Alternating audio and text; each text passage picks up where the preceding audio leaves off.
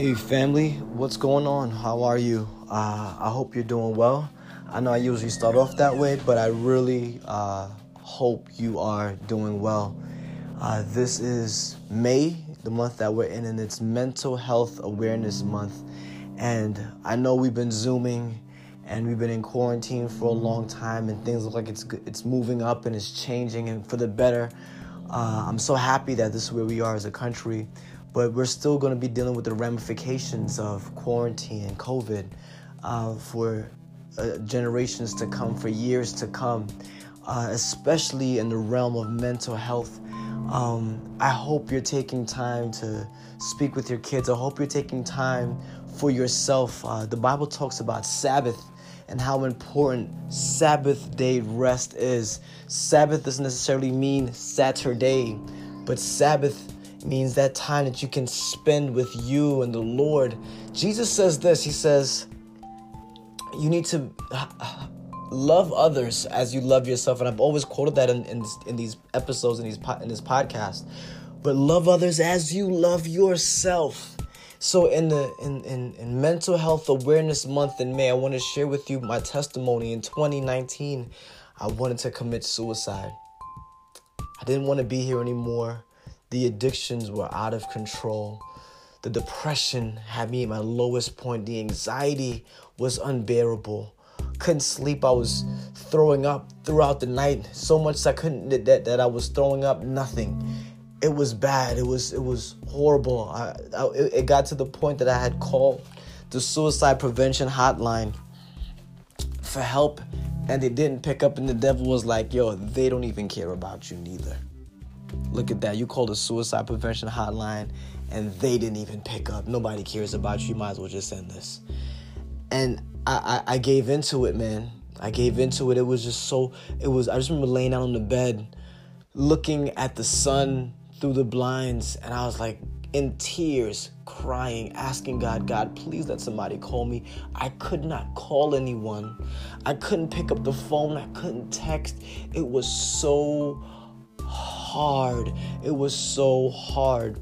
But before the day that I was going to go through with it, twice my brother, and I wanted to shout him out, I'm going to call him by name, Doug Adams. He had reached out to me to call to check in. He would not, because he knew I wasn't in a good place.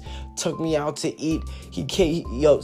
This guy literally saved my life twice that week.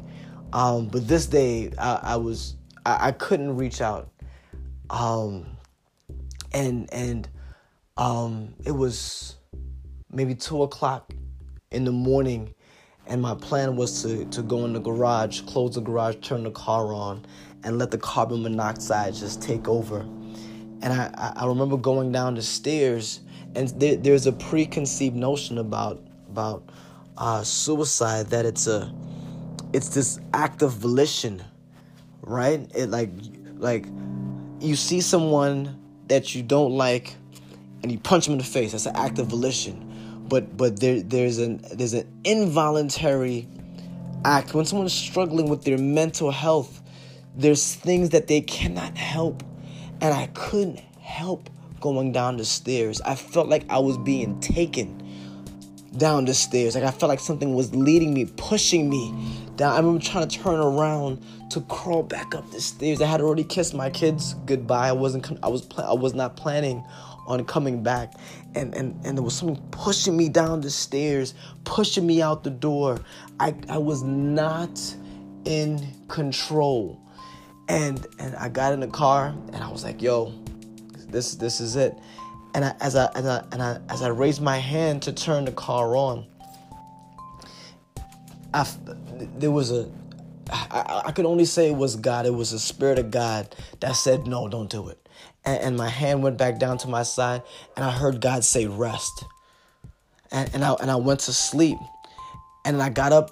I don't know how long afterwards. I didn't have my watch, and I don't know what time it was. And I went to go do it again. And I couldn't turn. I got the keys in the car, but I couldn't get my hand to turn it. And the Spirit of God put me back to sleep. And it was, I had enough rest Even if it was a couple of minutes, I don't know, it was 30 minutes, an hour, I don't know. But I had enough rest to be able to get out the car and start making my way back upstairs. It was hard, but I had more energy to fight than I did before, and I thank God for that. And sometimes and I wanted to share this with you because I was doing my thing, you know what I mean? Like, I was at work crushing it. I was out there, I was looking good at work, but inside I was not in a good place.